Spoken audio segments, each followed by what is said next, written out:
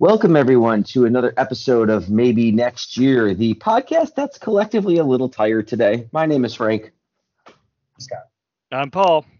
And we're just all worn out from celebrating such an awesome Bills victory over the Pittsburgh Steelers. If you tuned in last Remember week, when that was the last time we were all actually worn out, was from celebrating a Bills victory? I wonder when that actually last happened, rather than being worn out from the rigors of life.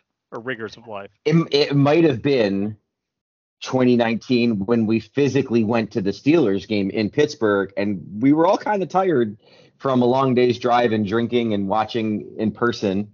That's again, right. Would like to reiterate the people of Pittsburgh were very accommodating overall, and and they sure. Go ahead, Scott. Yeah, it was a good trip. We had fun. It was a great trip. It was not a hostile road environment at all.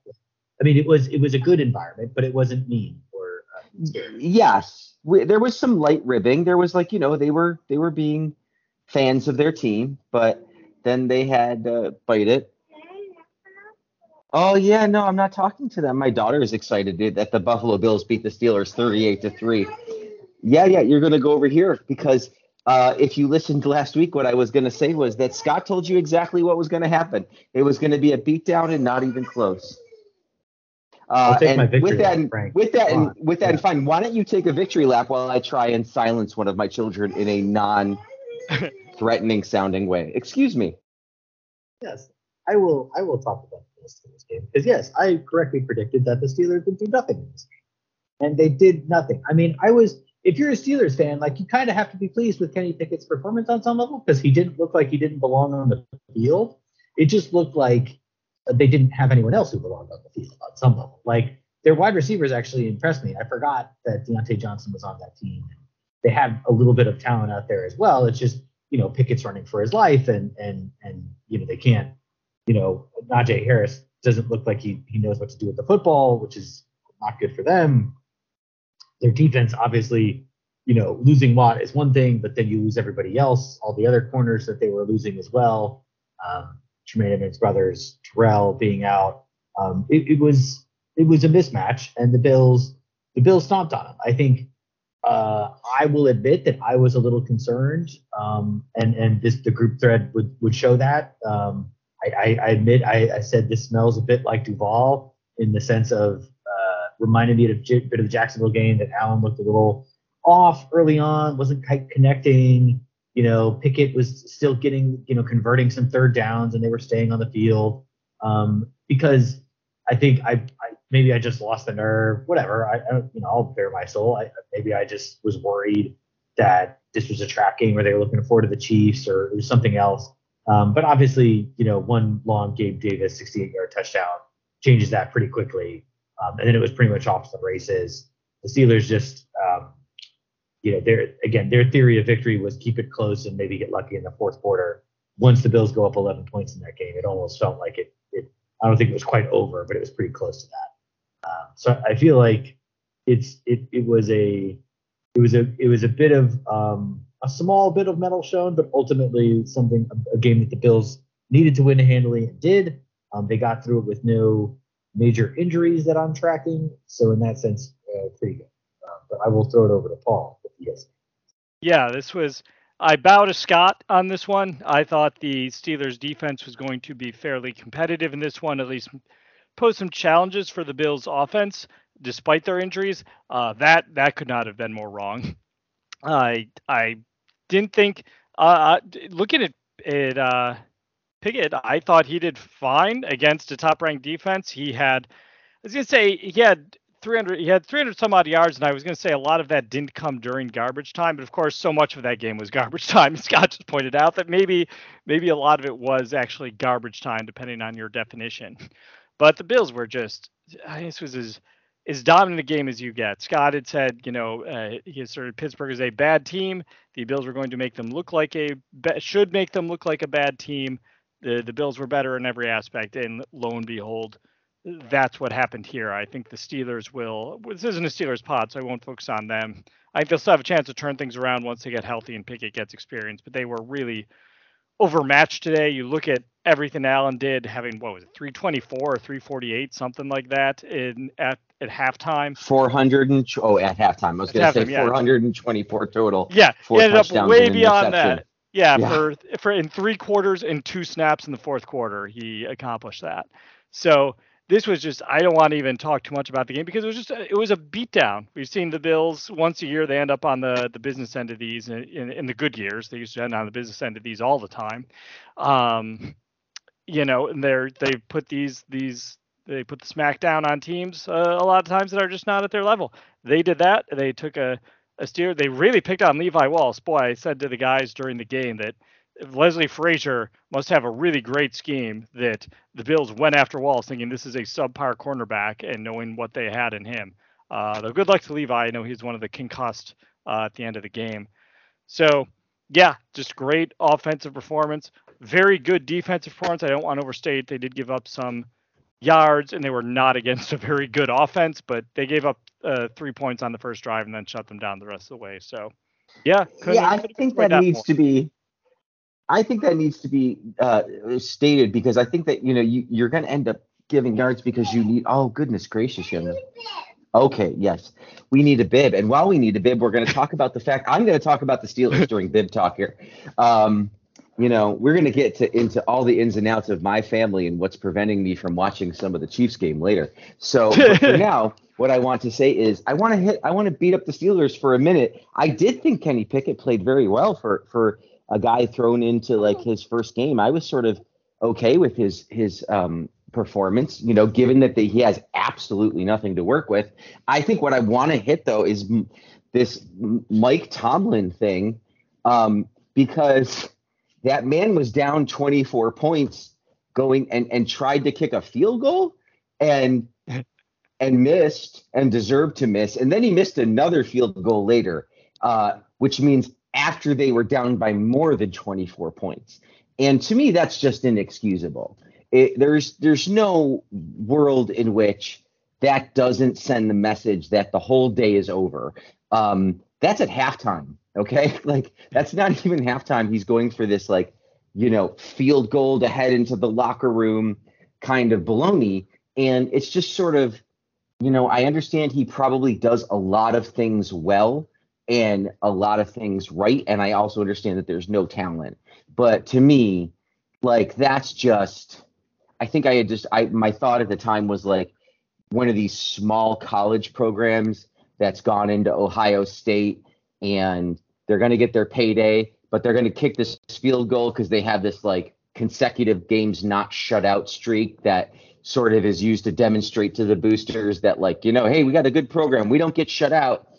Coaches really got covered. And to be kicking field goals down 24 points is just, it's not even caveman. It's just okay, if you're going to do that, go ahead and pull your starters and then we'll pull ours and no one will get hurt, right? You want to concede the game and run it out, fine, but don't do this baloney with that. But to Paul's point about, them giving up chunks of yards, I think at some point during the game, it probably works to their advantage to do that a little. They weren't letting scores come in. They felt like they sort of controlled the game from both sides the entire time. And overall, it was just, I think you're right. It's not worth it to belabor it. It was an awesome performance. And so now we should go to 3 stars.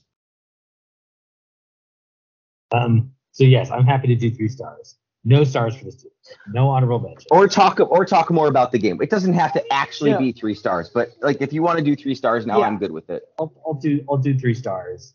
I think, Paul, the only thing I would say I'd be interested in your thoughts is why did it get so chippy at the end? And yeah, is that something we should be worried about? And think about that, and I will do 3 stars, and then we'll come back to you. I'll do a little traffic. Sounds good. Our normal traffic cop is being dealing with a philandering, or not a philandering, some sort of thief. That metaphor fell apart rather. Yeah, right. I thought you were being literal there for a moment. I was trying to. Yes. I was thinking, wow, there's a lot going on in your life that we haven't even touched on. So honorable mentions go to. I will give one to Von Miller. again, the heartbeat of the team on some level, not someone who should be trifled with. Obviously, just had the one sack, but I feel like he was definitely in Pickett's grill a lot on the Sunday, so that was nice to see, and a good effort from AJ Epinesa as well. Why not? He had, again, just one on the thing, but I feel like he was trying. I feel like this was his game day. He's like, I'm going to play good today, and he got a sack, so that's something. Yeah, he needed to shoot, and then he immediately got kicked out of the game. So. Yes. Yeah. Well, thanks, AJ. Thanks for the reminder on who you really are. Yeah, maybe you're gonna get kicked out. That's fine. And then I will give, moving on to stars, I'll give the third star to Jaquan Johnson. And I kind of third star to DeMar Hamlin. Basically, again, coming in a tough situation. We've asked a lot of them this year. I haven't talked about them too much, but really kind of finding a lot of stability on the back end. Something that would have kept the Steelers in this game would have been, they were throwing the ball plenty of times and places, and not dinking and ducking, but making some fairly aggressive throws in the midfield and on the sidelines. And they were there the whole time. And obviously, we know that, like Kyrie Elam's done a good job. Benford was doing a good job before he went out. We'll talk more about Trey White later. But these two guys providing a lot of stability back there, which is appreciated, obviously, with Hyde being out. So they are rewarded with a third star. Second star goes to Gabe Davis, who, as Paul and Frank already know, I successfully sat the first time in my fantasy league on the eve of his 3-catch, 171-yard, 2-touchdown performance, which is a nice welcome back to Gabe Davis for the Bills. Again, terrible decision by yours truly on the fantasy front, but I will live with it because I just enjoyed watching him get open. And obviously, I mean, it's tough. There's lots of great catches in the history of time. Gabe Davis has had more than his fair share. But at the same point, the one where he's basically got Fitzpatrick draped all over him, catches it kind of with one hand, tries to bring it in. Fitzpatrick is trying to wrestle away with him. He wrestles it back in the end zone. That is probably one of the better catches that I've seen. So that gets you a second star, and then your first star goes to who was it? Oh, right, Josh Allen. Josh Allen, 20 of 31, 424, 4 touchdowns. Did have the interception. Not again, not the end of the world. I think he's just doing. Maybe I felt like he was just doing a favor to his old buddy Levi Wallace. Yeah, just helping Levi get a payday down the line. He already got his 2-year, $8 million deal. That'll set him up for the next one. He picked on him plenty too, so he just felt like he had to give him one back. And then had 5 carries for 42 yards as well. What was it? The best half a Bills quarterback has ever played. Best regulation yardage. Record. Yes. Best regulation yardage in a Bills game by a Bills quarterback. Yep. So you get a record-setting day like that, you get a first star. So those are your 3 stars. And then I was going to throw it over to Paul to discuss why did this game get chippy? Is this a good thing? Is this a bad thing? Should we be worried about this? Or is this just going to happen as we play more garbage teams like this? I'm not. Since Paul's on mute. Is your name Paul? I don't think. Ooh. Look, I have a quiet minute when this child is eating goldfish crackers. Her mother's almost home. So if I may, I would say I'm not too worried about it being chippy. I think for me, as a Steelers fan, if I were one, is what I'm trying to say. If I were a Steelers fan, there we go. I would understand the first hit, really both hits, like being angry on Pickett. Lawson goes low. I think that by the letter of the law is not pass interference or roughing the passer, excuse me, because he's outside the tackle box, and I get it. And I'm totally okay with Kenny Pickett standing up and shoving, Shaq Lawson back. I felt like, all right, he earned that one. And the other one was kind of a soft call too, but also, it's like against the Ravens the week before, they were complaining that Allen was turning around to the referee and saying, am I going to get a roughing call? And it's like, I don't know. Tom Brady perfected that. Tom Brady changed the game of quarterback in so many different ways, and that was one of them. And we should keep doing that until they don't call it. is what I think. And so, sometimes you're gonna miss it, sometimes you're gonna get it. And I think it just got chippy because they were getting their ass handed to them, and probably a couple of those hits felt gratuitous. But I kind of blame Tomlin. He's already conceded the game, as I said before. He's kicking field goals at the end of the first half, down 24. If you don't want Kenny Pickett to get hurt, pull him out, or block better, or call a better play, or do a million fucking things. But I don't know, like, don't get mad at me, because if you want to keep playing, this is how we play. This is how Josh Allen plays. Josh Allen throws the ball and it takes off on quarterbacks runs in the fourth quarter. That's who this team is. This team, if you don't, until you directly give up, they're just going to keep the pedal down because it's fun to play football. And so, I think that's kind of the Steelers' problem, not the Bills' problem. Yeah, I think Frank's got some of it with the Steelers being, down so heavily. I think they were just in a naturally chippy mood, and Pickett did take a couple of hits, and the one by Lawson was not it wasn't a dirty hit at all, but it was an avoidable one, and I see why that elevated the way it did. I'm not worried about the larger trend simply because when I look at a lot of what was happening with the chippiness, a lot of it happened with, the younger members of the team playing in garbage time, trying to make an impact. The Damar Hamlin one, he's like, all right, I'm going to try and stop this quarterback dead in his tracks. Oh, he's sliding. Oh, I've hit him. And they ended up not even calling a penalty there because it was not a dirty at all hit. Should have been a penalty still because it was late and he was clearly sliding. But Hamlin let up, and of course, Pickett's his former teammate for, I think, 3 seasons at Pitt back in the day, so I don't think he had any intent. Shaq has always been a player who lived on the edge, his whole career, so that's not surprising to see that happen. Epinesa is a little disappointing getting in the fray because, as Scott noted, he got significant snaps after being a little bit lower on the snap count the last 2 weeks. He made a pretty decent impact while he was in there. So yeah, try and stay above the fray when you're in that. I would be more concerned if this were guys like Deion Dawkins and Josh Allen on the offensive side, Mitch Morse, veterans who seem to stay out of these, or guys on the defense like Von Miller, like Matt Milano, Tremaine Edmonds. They don't seem to get involved in any of this nonsense. So, and DaQuan Jones, another good example.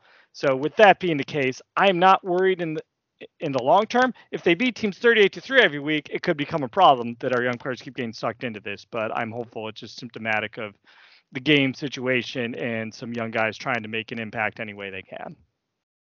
I will just briefly conclude by saying, like, I get Frank's point on the fun of the games, but like the thing that concerns me is, especially if it's our guys who are staying involved, getting in their quarterbacks' faces, like Allen's got to come out. Allen has to come out because you cannot put in their position where they feel like their quarterback got a shot taken. So then it's open season on Allen. Right. They late after the whistle, whatever it is, can't put Allen out there again if things are getting out of hand. The game's on. Yeah. It was pretty close to that line on Sunday, and that's what I was most worried about. Is it doesn't take much for some 7th round guy on the Steelers who's just running out the game. He knows Kenny Pickett from college or whatever. It's like, I'm not going to fuck around with him. And I got 3 inches and 50 pounds on Josh Allen. So I'm gonna wreck him, and whatever. It's fair is fair, motherfucker. And then Allen's got a concussion or a broken leg. Like it happens. Like I want to say it's yeah. I'm not saying it's a high probability, but just there's no reason. It's a long season. We got bigger fish to fry. Let's if things are getting chippy, let's take our precautions. Doesn't mean lose the game, but we weren't losing this game after about halftime. So. There was, I did notice that, like, I think it was Damar Hamlin posted a video of him, like, going over to say hi to Kenny Pickett, and he had, like, some Pittsburgh shirt on, like, because they were involved in part of that, and they went to the same school, I guess. I think that's the right answer. So, like, it could be one of those things where, like, in the moment, it seems a lot worse than it actually is, There's also, I think the next one to worry about, though, I think when they replay Miami, I think that's going to be a really this week too against the Chiefs when they play Miami, though. But I think that might get kind of ugly between Mr. Dick Grabber and some of the other stuff that happened, and the fact that, like, the division could be getting contested, depending on if Miami can keep up. But we'll keep that in mind. We should go over to the next thing on the list, which I can flip over to on my awesome new phone. Oh, yes, we mentioned the passing yard records already. Josh Allen, also the AFC Offensive Player of the Week and the FedEx Air Player of the Week. Around the NFL, the Jets blew out Miami. That was fun to watch. And Kansas City escapes the Raiders 30-29. I did not stay up for that game. Scott or Paul, did either of you guys kind of partake in that game at all? Yeah, that was entertaining. That was one of the Raiders that they were in position to win several times, even at the end, even after it looked like they'd blown off the opportunities to win. They got a big fourth down stop and they come back. And it was kind of funny, the result of that game, seeing that, the spread for the Bills Chiefs has actually gone even more in favor of the Bills now because Kansas City didn't put on a great performance at home. I will say I try not to pull trends from individual games because you can't really tell from an individual game. Some games are just outliers, but it did make me happy to look at that and think, the Chiefs defense they still have a lot of susceptibility issues there, and the Bills defense, I don't think they have nearly as many susceptibility issues, assuming the injuries, which we'll talk about later, end up being, advantageous for the Bills. I did not watch the game. I will just say this smells a little bit like, again, longtime rivals, one with nothing to play for, one with everything to play for. And maybe the Chiefs were looking ahead to the Bills game, maybe whatever. And again, like a old school, like I've been saying, in the division, you get, for a tough rival, sometimes you get one free one, and then one that you're going to have to work for. And maybe it's a close win, maybe it's a close loss, but maybe this was their one where Las Vegas has a decent shot at them, and they missed at the end. And so KC just keeps, they still won, so they get to move on. I don't think I'm going to draw too many conclusions from this game. Well, I'll say that I watched a little of Jets Miami, and that game definitely, you can see that like Tua makes them a competent team, because without him, and then even with Bridgewater, they wasn't very good. And I forget who the guy is now, but he looks like he's going to start again this week because Tua looks like he's resuming practice, but they had already kind of ruled him out for the game on Sunday. So there's a chance, for the Bills to really, it's a tough week. You got to beat the Chiefs, but a bonus, because of course the primary objective might be beat the Chiefs and get the head-to-head over them. But, also you might be able to put just that much more distance between you and Miami. I'm excited in a weird way to keep an eye on the Jets, who have played well for a team called the Jets. They are playing well. I can't tell you the last time I was legitimately excited for a Bills-Jets game that wasn't like a season opener, just see how the thing would go. But right. Hey, here we are. This could be a good scrappy game between one of the NFL's best teams and a potentially up-and-coming younger team. Yeah, the Jets look like they could win, 7 games, maybe 6 or 7 games, or, not trying to limit them, but they certainly don't look like basement dwellers. I think that will probably fall to New England, which although then they took on the league's allegedly top offense and shut them out 29-0. So things are good for New England this week too. Well, we'll see. We will see what comes of the continuation of these football games. Yes, they have Zappy Bailey. That's right. I forgot. And then we had to have a quarterback controversy questions about whether him or Mac Jones is going to start and whether Zappy Bailey is the next Tom Brady. We'll have to find out. I'm curious. Is it Zappy? Is that how we pronounce it? I haven't heard it. I think that's probably right? Well, it could be Zap. Zap or Zappay, but probably. We could call him Zippy. We could just call him Zippy. I think it should be Zappy Bailey because that's a little more sing-songy, but who knows? Good call. I shouldn't be making fun of him because he'll turn into the next Brady if I do. So. Yeah, we don't have a lot of English words that have the double letter and then end immediately with the vowel. That's not like that's not a common thing. Because the double letter was there to tell you what to do with the vowel with the rest of the word. But anyway. This is not the History of English podcast, which is actually an excellent podcast. This is the Buffalo Bills Maybe Next Year podcast. So we're going to talk about Micah Hyde. Having surgery to recover, is recovering now from surgery on a herniated disc. That is a 6 to 9 month recovery, which places him squarely available next year. It'll be interesting to see. We'll have to keep an eye on his contract and stuff, because I think I don't think this was the last year, but I think next year, like, the money balloons and it's like a weird deal. So we'll have to kind of keep an eye on that. But he at least is recovering and should be able to practice with the team soon. Out for this week, for the first time we have to mention it, Trey White, who has been practicing with his red non-contact jersey, I believe, but is very fast and running around and dancing on the field. He has been ruled out for this game. The 21-day countdown started from Tuesday when he first showed up to practice. But he doesn't get an injury designation because, as I confirmed with my ESPN source, aka I tweeted Elena Getzenberg, and she was kind enough to respond that you don't get a designation when you're on the PUP because he's technically not on the roster yet. So they don't have to disclose whether they felt like he was full or limited or whatever. We have Tuesday and Wednesday, Jake Kumarau and Taiwan Jones did not practice. Neither one of them. They probably will both still be out against the Chiefs. On a limited basis, you had Jordan Poyer and Christian Beneford both practicing red non-contact jerseys. Christian Beneford's hand is very taped up from the reports. And then you have Trey Edmonds, Dawson Knox, Jordan Phillips, and Cam Lewis, all limited but practicing kind of in the white jerseys, kind of out there, getting bumped and all that good stuff. Then the full participants this week were Ed Oliver, Daquan Jones, and Mitch Morse, as well as Isaiah McKenzie, who would likely come out of concussion protocol this week. So you get those four guys back. And Kyrie Elam, also back to being a full participant. So you get some defensive depth. You get some. You get McKenzie back. It's going to be a big passing day, so that's good. And probably a handful of guys, at least, from the limited list. The Bills are healthing up, which is really good.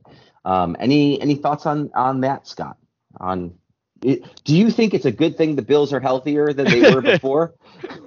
Asking the tough questions here at B Bills MNY. What a great question, Frank. I am in favor of the Bills having less people injured than more people. I think that improves their chances of winning. Paul, do you have any thoughts?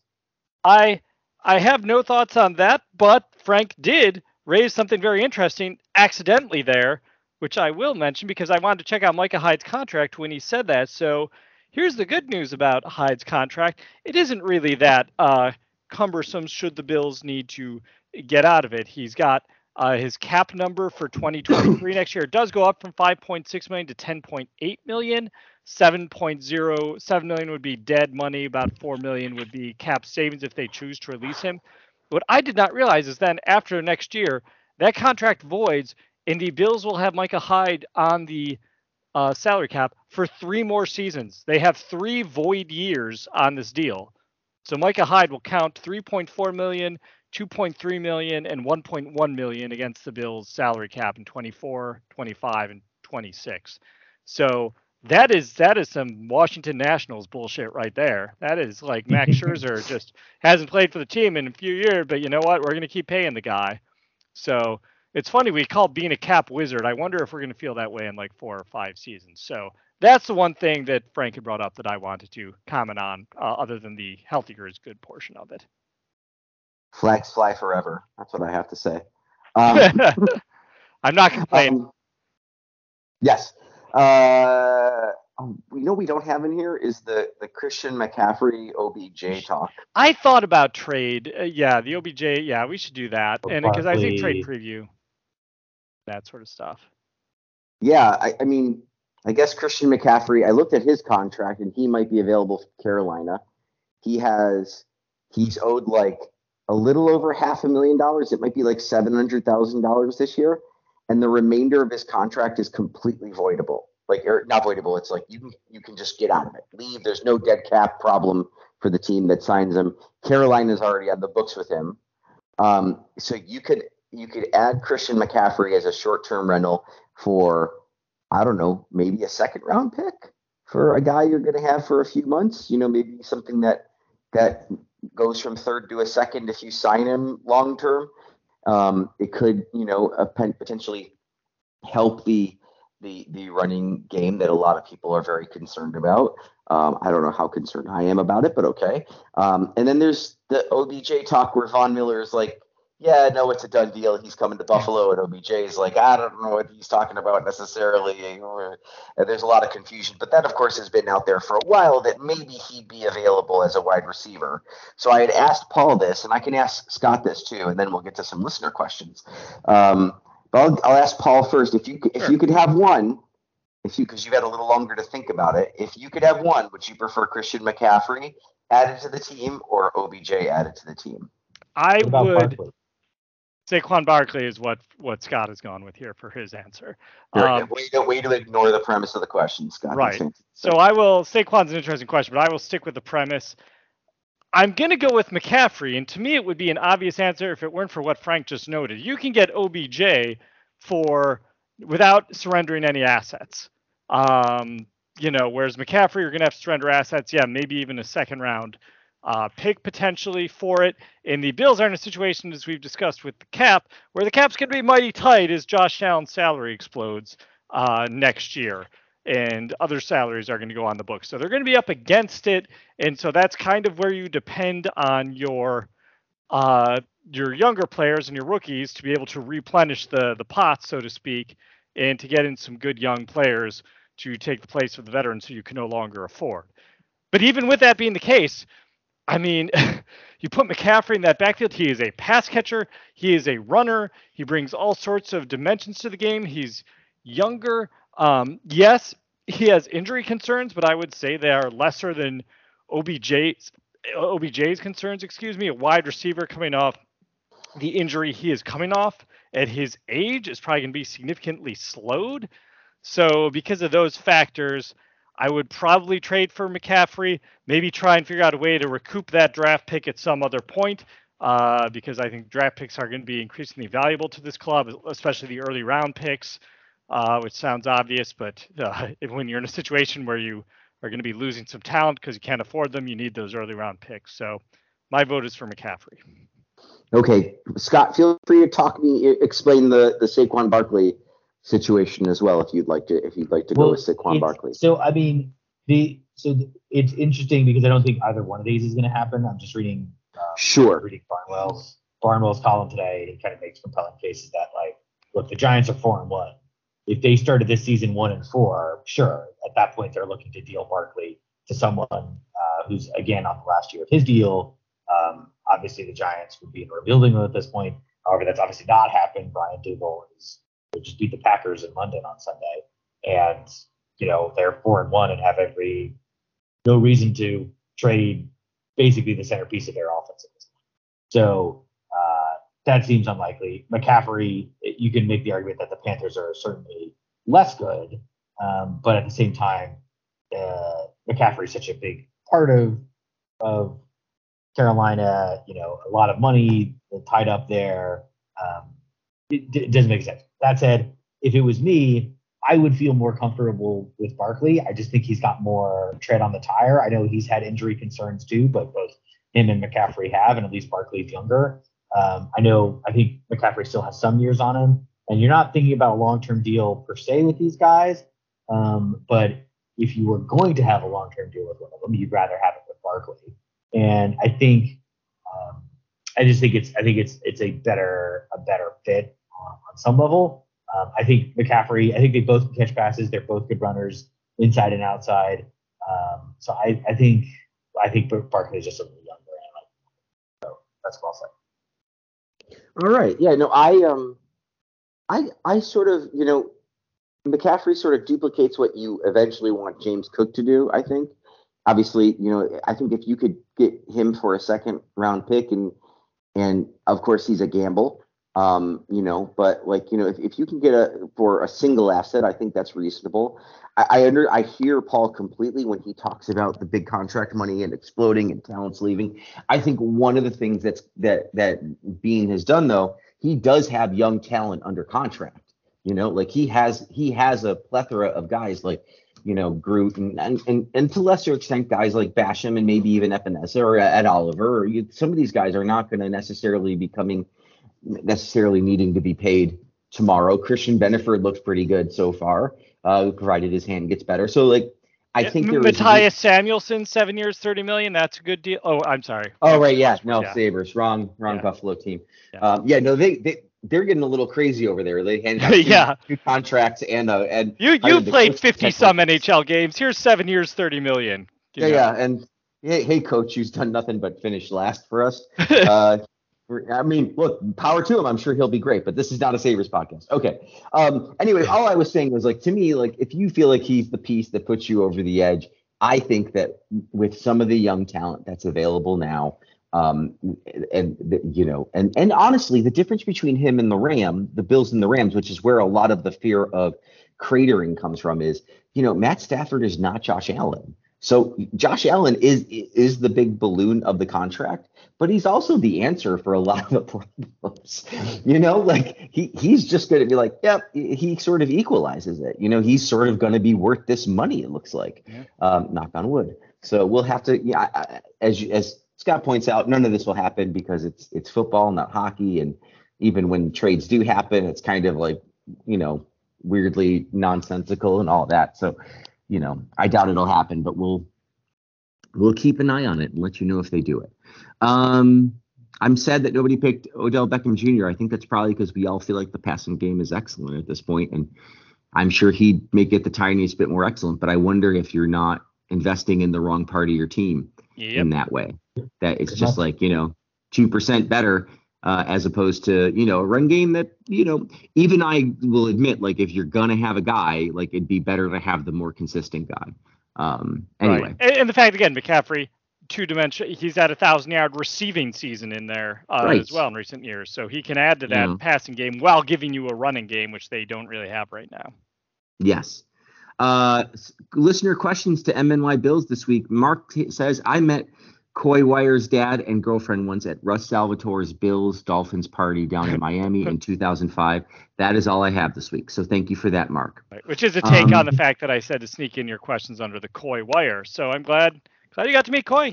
I see him we still follow him on Twitter. He's doing his thing for CBS, ABC. I don't know. He's a broadcaster. He's breaking news. Yeah. Micah says, with the emergence of Shakir, should the Bills still pursue OBJ, assuming he'll be healthy prior to the playoffs? I think we kind of discussed that. I suppose we could talk about him a bit more. I mean, if they go for him, it's all going to be about whether they win the Super Bowl this year or not, whatever happens. So if they go for him and they win, great. It was a good choice. If they go for him, they don't. My guess is he didn't make or break the team. I'm not trying to say he's like a bad wide receiver. He seems like a great wide receiver. I'm not worried about him as like a locker room presence or any of that. I'm just looking at it and saying Stephon Diggs, Gabe Davis, and to a lesser extent, any of the guys that you throw in the middle all seem great. And so, like, I already don't think that teams can keep up with the Bills offense, to be honest. So, and the passing game in particular. So, I think that the Bills benefit OBJ more than OBJ benefits the Bills, and I'll leave it there. And if they get him, I'll welcome him with warm arms, and I'm happy to have him on the team. But does anybody else have any final thoughts on? And I don't put that at the feet of Shakir. I just look at it like Josh Allen makes the team go. So the people are going to catch the ball, and it doesn't have to be Odell Beckham. That's what I mean. My go ahead, Scott. Sorry. I don't understand like this team's affection for kind of older wide receivers. I didn't understand it with Sanders. I don't understand it with Crowder. If they sign Beckham, I will assume that's their latest thing. He's obviously not kind of the steadying presence that Sanders and Crowder are presumed to be, just under the theory that he might be more emotionally involved. But at the same time, I don't feel like we don't need like a veteran in this locker room. Like, honestly, we need more Shakirs. Like, we need the next generation, under the theory that it's going to be increasingly hard to keep Davis and Diggs. Diggs is already under contract for a while. Yeah, they're set with Davis Diggs through 2026. I think they have him signed. So Diggs is the here for his career probably. Yeah, Yeah. But Davis is obviously going to get a massive payday if he wants one from any number of teams that would be willing to pay for functionally he's basically a number one receiver at this point, as far as I'm concerned. Yeah.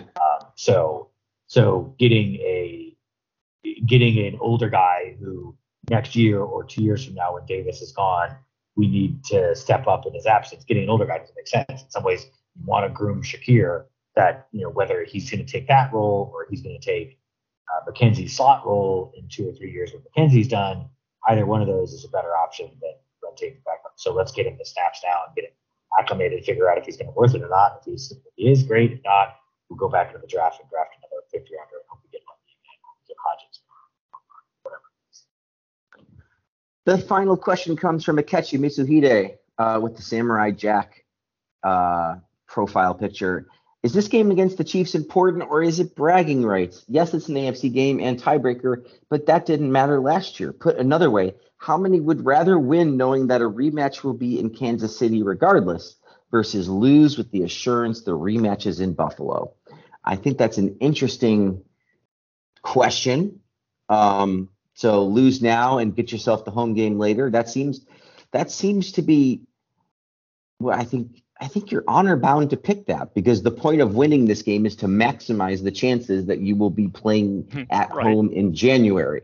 So I don't mean to pick apart your question too much. It's a bit of a false equivalency in that, like, the game didn't matter last year. Well, it did until they lost the game in Jacksonville. Like, it wasn't that game didn't matter. It was that all games matter. I think someone should turn that into a slogan, and just put it on T-shirts, not just the Chiefs game. No, that's terrible. Don't do that.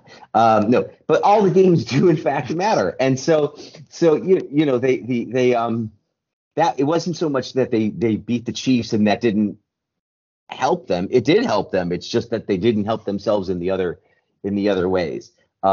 But if you could assure me that the Bills would be playing at home against the Chiefs, I would assume that makes them the 1 or 2 seed, and I would take that. I would take that assurance versus having to go to Kansas City again. But I think it's a fair question. I think that you can only personally, try and win the game that's in front of you, and that's kind of what they're very good at doing. Yep. Any differing thoughts on this? I was gonna say you hit everything perfectly there. I will give the small addition that the reason this game becomes so important in terms of that tiebreaker is because we don't see a real challenge for the Bills division. We could be wrong. Maybe the Dolphins are for real. Maybe the Jets are less, are more than just scrappy and very talented, and maybe the Pats make a run. Unlikely things. I think we all agree. So we expect the Bills to take the division, and then you look at who the champions are going to be of the North and the South. North, you're probably looking at the Ravens. Maybe it gets to be the Bengals, who the Bills have a head-to-head against, but I don't know about that. But the point is, the Bills will probably have a head-to-head advantage against the Ravens as long as they have the same record. I don't know who's going to win the South. Probably Tennessee, I would think, but the Bills already destroyed them head-to-head, so they're unlikely to win a lot of tiebreakers unless they have a better record. So really, you win the division, you're going to be a 1 seed or a 2 seed, and a 2 seed is pretty pointless. No offense to the fact that they were a 2 seed a couple of years ago, but you really need that 1 seed in that bye. So yeah, this game is important, but yes, we would take the assurance. If they lose and it comes with the assurance for rematch in Buffalo, we would take that, which Frank has pointed out is, questionable. I guess I would say I'm not definitely going to take the alternative point, but I think there's a fair argument to at least make the case that it is. I think the argument would be, are you more likely to beat a team twice than win in their building? I think the argument would be, if you lost in the regular season, whatever flaws you have game plan matchup wise have been exposed and led to your ultimate defeat in that game. And therefore you now know exactly what it is that you need to do, or at least you have a series of things that you need to focus on, game plan around, matchup, personnel, whatever, to fix that. Whereas if you win, well, sure, you can go to the film room on Monday and say, boy, if we have to play them in the playoffs again, we're gonna have to get this figured out. I guess on some level, I would say it's an interesting. I don't know that you're gonna taste it the same way. So in this case, obviously the way the question was phrased, you'd rather take the loss and the home field because that's the best of both worlds. But I guess if there's a world in which those two things are entirely decoupled, I might be arguing for, if I was going to pick whether I wanted the Bills to win or lose this game. It's an interesting kind of idea. Obviously, on some level, that might be other games. That might be like a. Yeah. I was gonna say that might be like a, like the Rams game. Like, would you have preferred they lost the Rams game on the premise that they might see them again in the Super Bowl, and at least then you'd say, now we know why we lost the first game. We've made these adjustments throughout the year because we're responding to this change. And I think that's an interesting philosophical question, Scott. Because then with a Super Bowl matchup, you're not worried about home field. It sort of decouples some of the bigger pieces, as you're not worried about home field advantage. You're not worried about a division or a conference tiebreaker. You're just, it's a game and you don't want to lose it, but you've sort of, like that Tampa game last year, where it's like, okay, 100%. The Tampa game, they didn't finish off, but they seem to have that seemed to be the spark game where they started playing better after the Tampa game. I will. Yeah, it's an interesting question, but I think given that we can't know how this game's going to play out, obviously you have to play. And I will point out, I just want to point out, to go against Scott's assertion here, last year's AFC Championship game was the Bengals beating the Chiefs. Those teams had played earlier in the season, and the Bengals had won that game as well.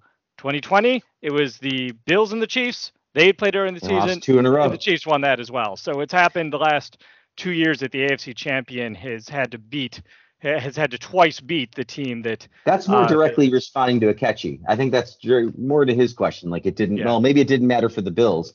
It seemed like, but it mattered for the other right. Time. So okay. I think my point is, if you're a better team, you can win 2 games against the same team twice in a year. Well, it is time to do this day in Bills headlines and then speak about the road dog Kansas City Chiefs. The home dog Kansas City Chiefs and the road warrior Buffalo Bills. But first, let's take a stroll through memory lane. Right. This is it is October 13th, Thursday the 13th, if that were any sort of meaning. Yes. I just took a quiz on all the lyrics to Werewolves of London. I did not do as well as I expected, but that's a discussion for another day. All right. 2021. I think you're going to get this one. Blank continues to impress in rookie season. Blank played his best game yet in the Bills' victory in Kansas City. He was in on 5 tackles, including 2 excellent plays where he moved down the line toward the sideline while engaged with a blocker and was able to shed and take down the ball carrier. He had a sack of Patrick Mahomes, and then he made one of the plays of the night, his interceptions of Mahomes at the Buffalo 8, to take certain Chiefs points off the board late in the third quarter. Levi Wallace? It's not Levi Wallace. Any guesses, Scott? Bills rookie last year. No, rookie 2021. Rookie. Yeah. Oh, sorry, I missed the word rookie, so I wouldn't have said Levi Wallace. Yeah. Okay. So you had Groot and Basham. Yep, you got it with Groot. I'll say Groot. Yeah, he had that. Okay. Remember, it was Greg Rousseau. He had that leaping. Yeah. He one-handed that ball and then came down with it. That's right. Yeah. All right. That was the Lightning game. That was the game that went until about 1 a.m. because of the delay. Yeah. Yes. All right. 2020. Why Bills moving Blank to left guard might be perfect fit. Bills are committed to playing their 5 best offensive linemen. Blank remains one of them. And after the 2019 draft pick struggled at right tackle as rookie and filled in at right guard early this season, he's been moved to left guard because the alternative is the bench. What was that, Scott? Was it 2020 you said? 2020, correct. So So you're looking at a second-year player in 2020 who's been moved around the line. Dion Dawkins, is that before he found his landing spot? No, he was at left tackle by then. Okay. But it still would have been Morse at center. Still Morse at center. So you got Morse at center. You got Dawkins at Spencer tackle. Brown. Spencer Brown. I think Spencer was a rookie last year, right? So this would be a 2020 He was a rookie. guy. 2019 draft pick, so a second-year player. Okay. Oh, is it Cody Ford? Yes, it is Cody Ford. How soon we forget he was a starting right tackle for the Bills most of the 2019 season. He split a bit with Ty Nsekhe, who was hurt. And then 2020, they're like, we'll try you at guard, and that didn't really work. In 2021, he was, the beginning of the end. Now he's in Arizona. Good luck, Cody. Bio con Dios. Yeah. Yes. All right, 2019, why Bills blank keeps running and running and running. Looking back now, it's easy to see what the Bills saw in him. While others saw an aging running back with miles on his body, the Bills saw a character guy who could be a role model for others in the way that he carried himself on and off the field. What year? 2019. Well, I hesitate to say LaShawn McCoy because I felt like his right. This was the end of Shady. He was cut right before the 2019 season. This would have been the last Fred Jackson year? No, Fred was long gone by now because Fred was gone before Shady was here. This has got to be like aging Carolina running back or something that they brought over. Is this another way to get Patrick DeMarco as an answer? If only, Frank. It is a 1 year. Frank is right. End of career guy, 1 year back. However, definitely much more accomplished. Frank Gore. There we go. There the NFL's third all-time leading right. rusher behind Emmitt Smith and Walter Payton. Right, because he's like Josh Allen's favorite player. He was somebody's favorite player. Might have been Josh Allen. Anyway, go ahead. Yeah, great. He was solid that year. So we miss you, Frank. All right, 20. We miss you, Frank L. as well. Frank Gore. Yeah. All right. I just saw you. I know. We just finally hung out a week ago. All right. Blank wins AFC Defensive Player of the Week award. His 2 interceptions came in the second half, with one of those being returned for a very crucial go-ahead touchdown. The other one was an interception with 2 minutes left in the game, ultimately sealing the deal for the Bills. According to Pro Football Focus, Blank was targeted 3 times on Sunday by Case Keenum, and the cornerback did not allow a single reception. Case Keenum. Yep, now in the locker room. It's the last part of this with Blank and Zach Brown winning back-to-back Defensive Player of the Week honors. They become the first 2 Bills to do it since 1991, when Cornelius Bennett and Nate Odoms won the award in weeks 4 and 5, just like this year. So 2 interceptions. Yep. Targeted 3 times. Picked off 2 of them, allowed an incompletion on the other. Okay. Is this the legend?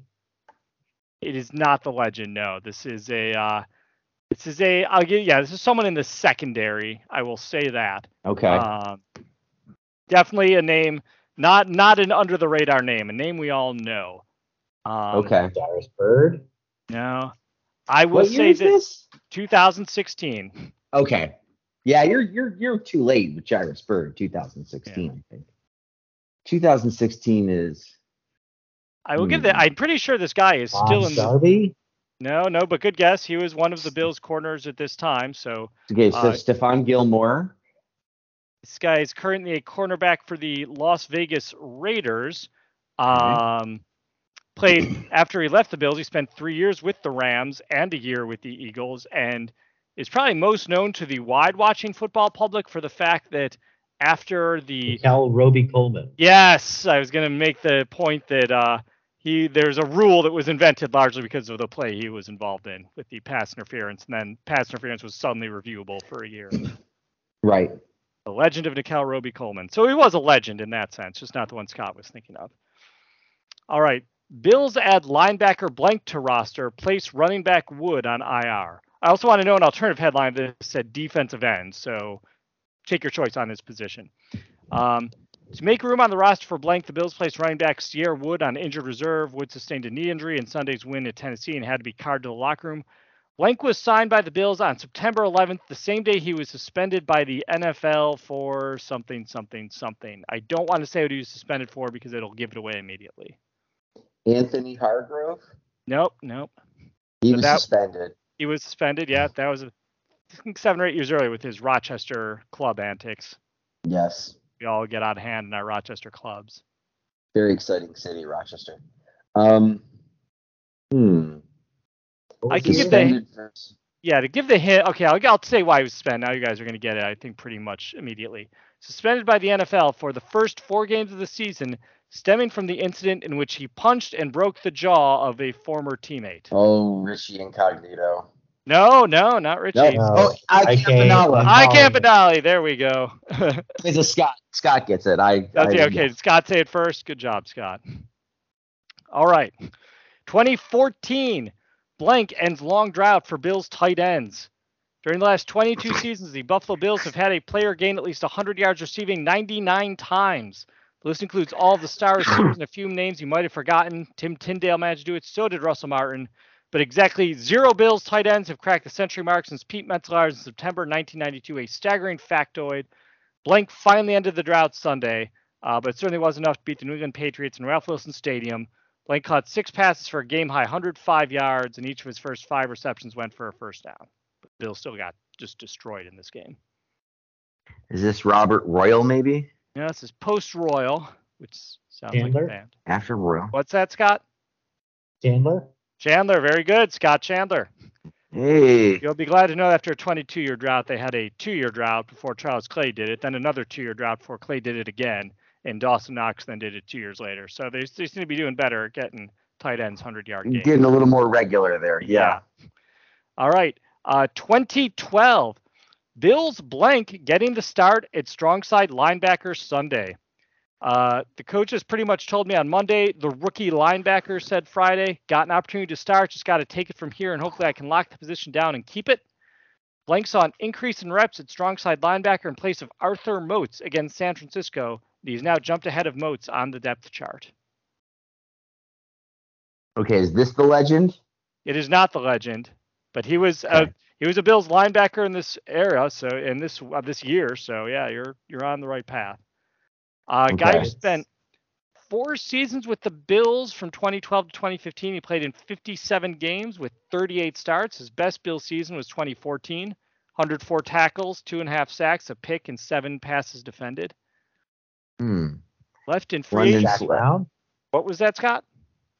Zach Brown? Not Zach Brown. London Fletcher? Not a bad guess either, but I think London was gone. London was probably in By Washington now. at this point, yeah.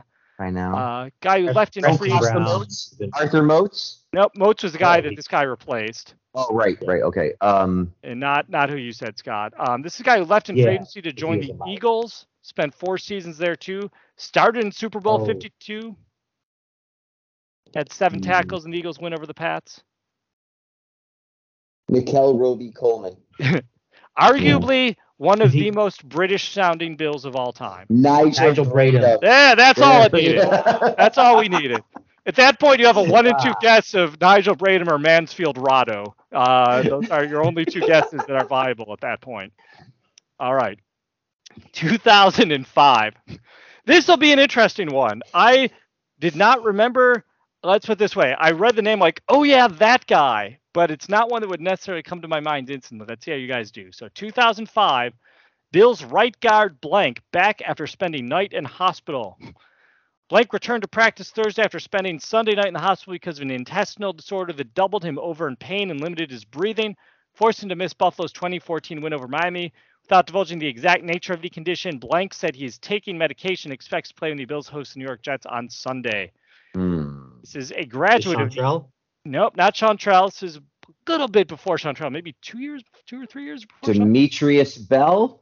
Nope, another good. Your guys are in the right era again. Didn't somebody end up having like irritable bowel or some endocrine type issue? That was Chantrell. That was Chantrell. That's why you guessed he had the medical marijuana issues because he had the Crohn's disease. Right. Yeah. Crohn's disease, yes. This player, though, he went to the Indiana University of Pennsylvania. I know, it's the stupidest name. Really. I know. Played in the 1993 Division II National Title Game, received the Jim Langer Award for Best Lineman in D2 in 1996. 5th round pick of the Bears in 96 and started there for 8 years before finishing his career as the Bills starting right guard for 3 years. Basically the reverse Reuben Brown. Tucker? No, Tucker, another good boy. You guys are You're calling out the interior linemen from this era very well. Here's another hint that won't help. He's been the head coach of the St. Francis, Pennsylvania Red Flash football team for 13 years, which competes in the Northeast Conference of NCAA Division I FCS. Well, best of luck to you, Coach, but I don't know who you are. All right, let's see if this name rings a bell. Before Villarreal, right? It's Villarreal! It's Chris Villarreal! Yes! I have never been so excited for a correct answer. My God, King! That was great. Good job. Good job, Scott. Chris Villarreal is correct. All right. 2004. Agent. Bills release wide receiver blank. Buffalo Bills made their first front office reaction to owner Ralph Wilson's public frustration about an offense he labeled as boring. In a strange move Wednesday morning, the team ordered wide receiver blank to clear out his locker and wait either a release or trade by 1 p.m. Blank's agent Frank Bauer told the Associated Press that his client arrived for practice when he was to clean out his locker and await being cut or traded. Bauer said the team had until 1 p.m. to trade blank or he'd be released. Anytime a team's struggling, there's a tendency to make some changes, Bauer said, but this one catches blank and me both by surprise. Maybe they were trying to send a message. Okay, so this is after Drew Bledsoe is quarterback. This is actually Bledsoe's last year. In fact, I remember what started this, and I'd have to read the full article, but I think there was a miscommunication on a play, and this wide receiver caused an interception or didn't run his pattern in full, and that led to an interception. Okay. And so there was thinking that, hey, Josh Reed has really underperformed, but they scapegoated this guy.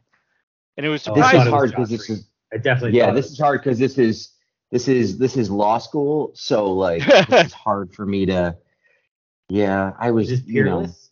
Not Peerless. No. Now he left. Yeah, he had left. Yeah, he'd gone to the Falcons and he came back to the Bills. I think before in 06. Then. Yeah.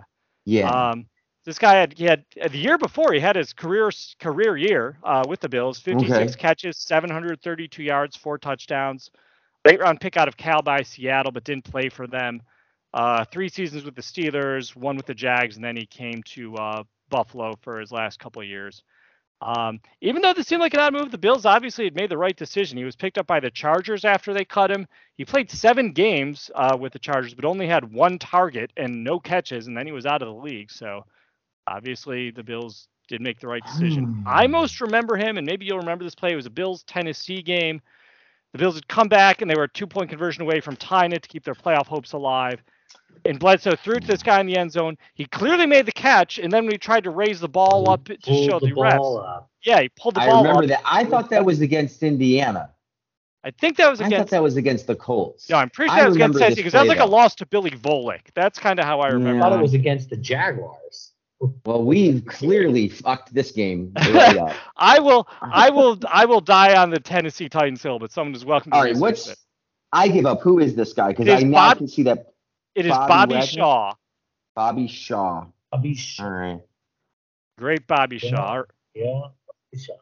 All right. So I will research if it's Tennessee or someone will, and then we'll get to the last headline here. Kelly, 1989. Kelly apologizes to teammates. Buffalo Bills QB Jim Kelly, criticized for blasting offensive tackle blank, apologized to his teammates Thursday. Kelly blamed blank for missing a block that allowed the Bills QB to be tackled just after he released a touchdown pass in Sunday's 37-14 loss to Indianapolis, stating, "It should never have happened. He should have been blocked. Watching film, I don't know what blank was thinking." Howard Ballard. You guys. That was just that lucky guess for me. Well, it worked out. Go through the line, and it worked out. Yep, you picked the correct Bills lineman. So House Ballard ends this day in Bills headlines for October 13th. Oh, thank you so much, Paul. That's always so much fun. As I had mentioned, the Bills are 3-point favorites going into Kansas City. I'm sure Nick Wright had something to say about that. Yeah, I'm not gonna. You know what? I don't care if he's trending. I'm not going anywhere near that. Yeah, no. Okay, so I see a game here on December 14th, 2003, a 28-26 loss to Tennessee. Let's see. Mark Campbell, 6-yard pass from Drew Bledsoe, and then it says pass fail. No, Billy Volick, 1-yard rush, right, to make it 28-20. Gary Anderson kick. And I just shared a link with you guys. It gives the answer in the first paragraph. There you go. Is that it? Yeah, okay. Did I find it? It was Tennessee? All right. You were right. Yep. That's why we don't ever doubt Paul. Except in a myriad of other situations. But right. In personal life, don't follow this example. But with football trivia knowledge, Bills trivia especially, I'm probably going to remember. Okay, so the Bills are 3-point favorites. I have no analysis for you for this game because it's Patrick Mahomes and Josh Allen, and I think that Paul was right earlier when he said the Bills probably have the better of the defenses. I think that definitely weighs in the Bills' favor. It's just one of those things where between Patrick Mahomes and Travis Kelce, really, you can't rule it out. Like Clyde Edwards-Helaire is playing better this year for the Chiefs too. Yes. That gives them an extra dimension. I mean, personally, I'm going to pick the Bills. I think that my only analysis is to say I root for the Bills. And in a pick'em game like this, I think that the Bills will win. I think that the Chiefs have looked a little shakier than the Bills this year, despite both being 4-1. I think the only game really that Buffalo looked bad in was this heat exhaustion game with the injuries in Miami, and then kind of like they were still recovering in the first 25 minutes of the Baltimore game. But other than that, they've sort of had their ways with football teams. Even in that close game against the Ravens, they really sort of controlled the game in the second half. So, the Bills have not given up. They've only given up 7 points in the second half the whole season. Yesterday, they gave up 3 points in the first quarter. I mean, I think that I'm not saying what Paul will say, but I think that that's why if I'm going to lean, I'm going to say that the Bills have shored up what their defensive identity is, and it's a better identity than what the Chiefs have. And the rest is just what can the offenses do. So I think that, the Bills are on a mission. To Akechi's point, you know what? This isn't the ultimate game. I think if they lose this game to Kansas City, I'm not changing my outlook on the season. I think the season is the same. I think that the 1 seed is still well in play. And I'm just, it's all about January, kids. So this game is great in that it sort of, I saw some projections. It really sort of sets the Bills on the super inside track for the 1 seed if they win this game, because they've already beaten Tennessee and they've beaten Baltimore. So they've got a good breadth of wins across the conference if they win this game. If they lose this game, there's still a lot of football left to be played, and I don't know that that anything is written in stone either way. So I'm going to take the Bills. I think it's going to be. I'm going to say the Bills win this one 45-40. I think they'll cover. I think it'll be a really high scoring game. I wouldn't be surprised if Josh Allen threw for 500 yards, and that would be awesome too. And we'll go from there. But let's go to Scott first, and then we'll finish with Paul. I think if the teams, it seems like I'm looking at the Frank Clark do not play first. He's a guy. Ryan Cook questions. We obviously have Trey out. Hoyer still limited practice. Phillips still limited practice. Cam Lewis, might be able to go. Other than that, we already went through the Benford kind of, again, we're going to put him out there with the cast, with the club or whatever. I'm leaning between a solid Bills win and a close Bills win. I don't think after all that. No, because no, I mean, I think I'm thinking through it, and I guess that to me the point is the thing that Mahomes is playing really well this year, and I don't want to take anything away from him. He's a great quarterback, obviously top 2, top 3. He's done a lot with not a lot of support. Obviously, he's got Sky Moore in to kind of take over for Tyreek Hill, but to me, Tyreek Hill was a game.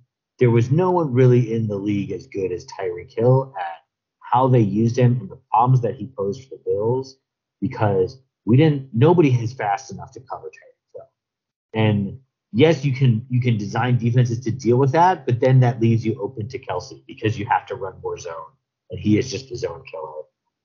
And it makes everything. It changes the rest of you. Got, I forget if they had Mecole Hardman. We had problems with him as well in terms of speed. So with him gone now and in Miami, I remember saying this in the offseason. I am not concerned about that because I thought we could deal with Miami. I still think we can deal with Miami. Like we said, kind of a fluky weather thing with Hill. And Miami beating us already. I think it's a big loss for the Chiefs. And I think it hurts them in this game. Combined with Von Miller now being on the Bills, and that being again, the Bills defense last year, you can say, give me whatever stats you want. They were not prepared for what the Chiefs were bringing at them because they could not rush the passer in the kind of time frame that you need to deal with to get to Mahomes.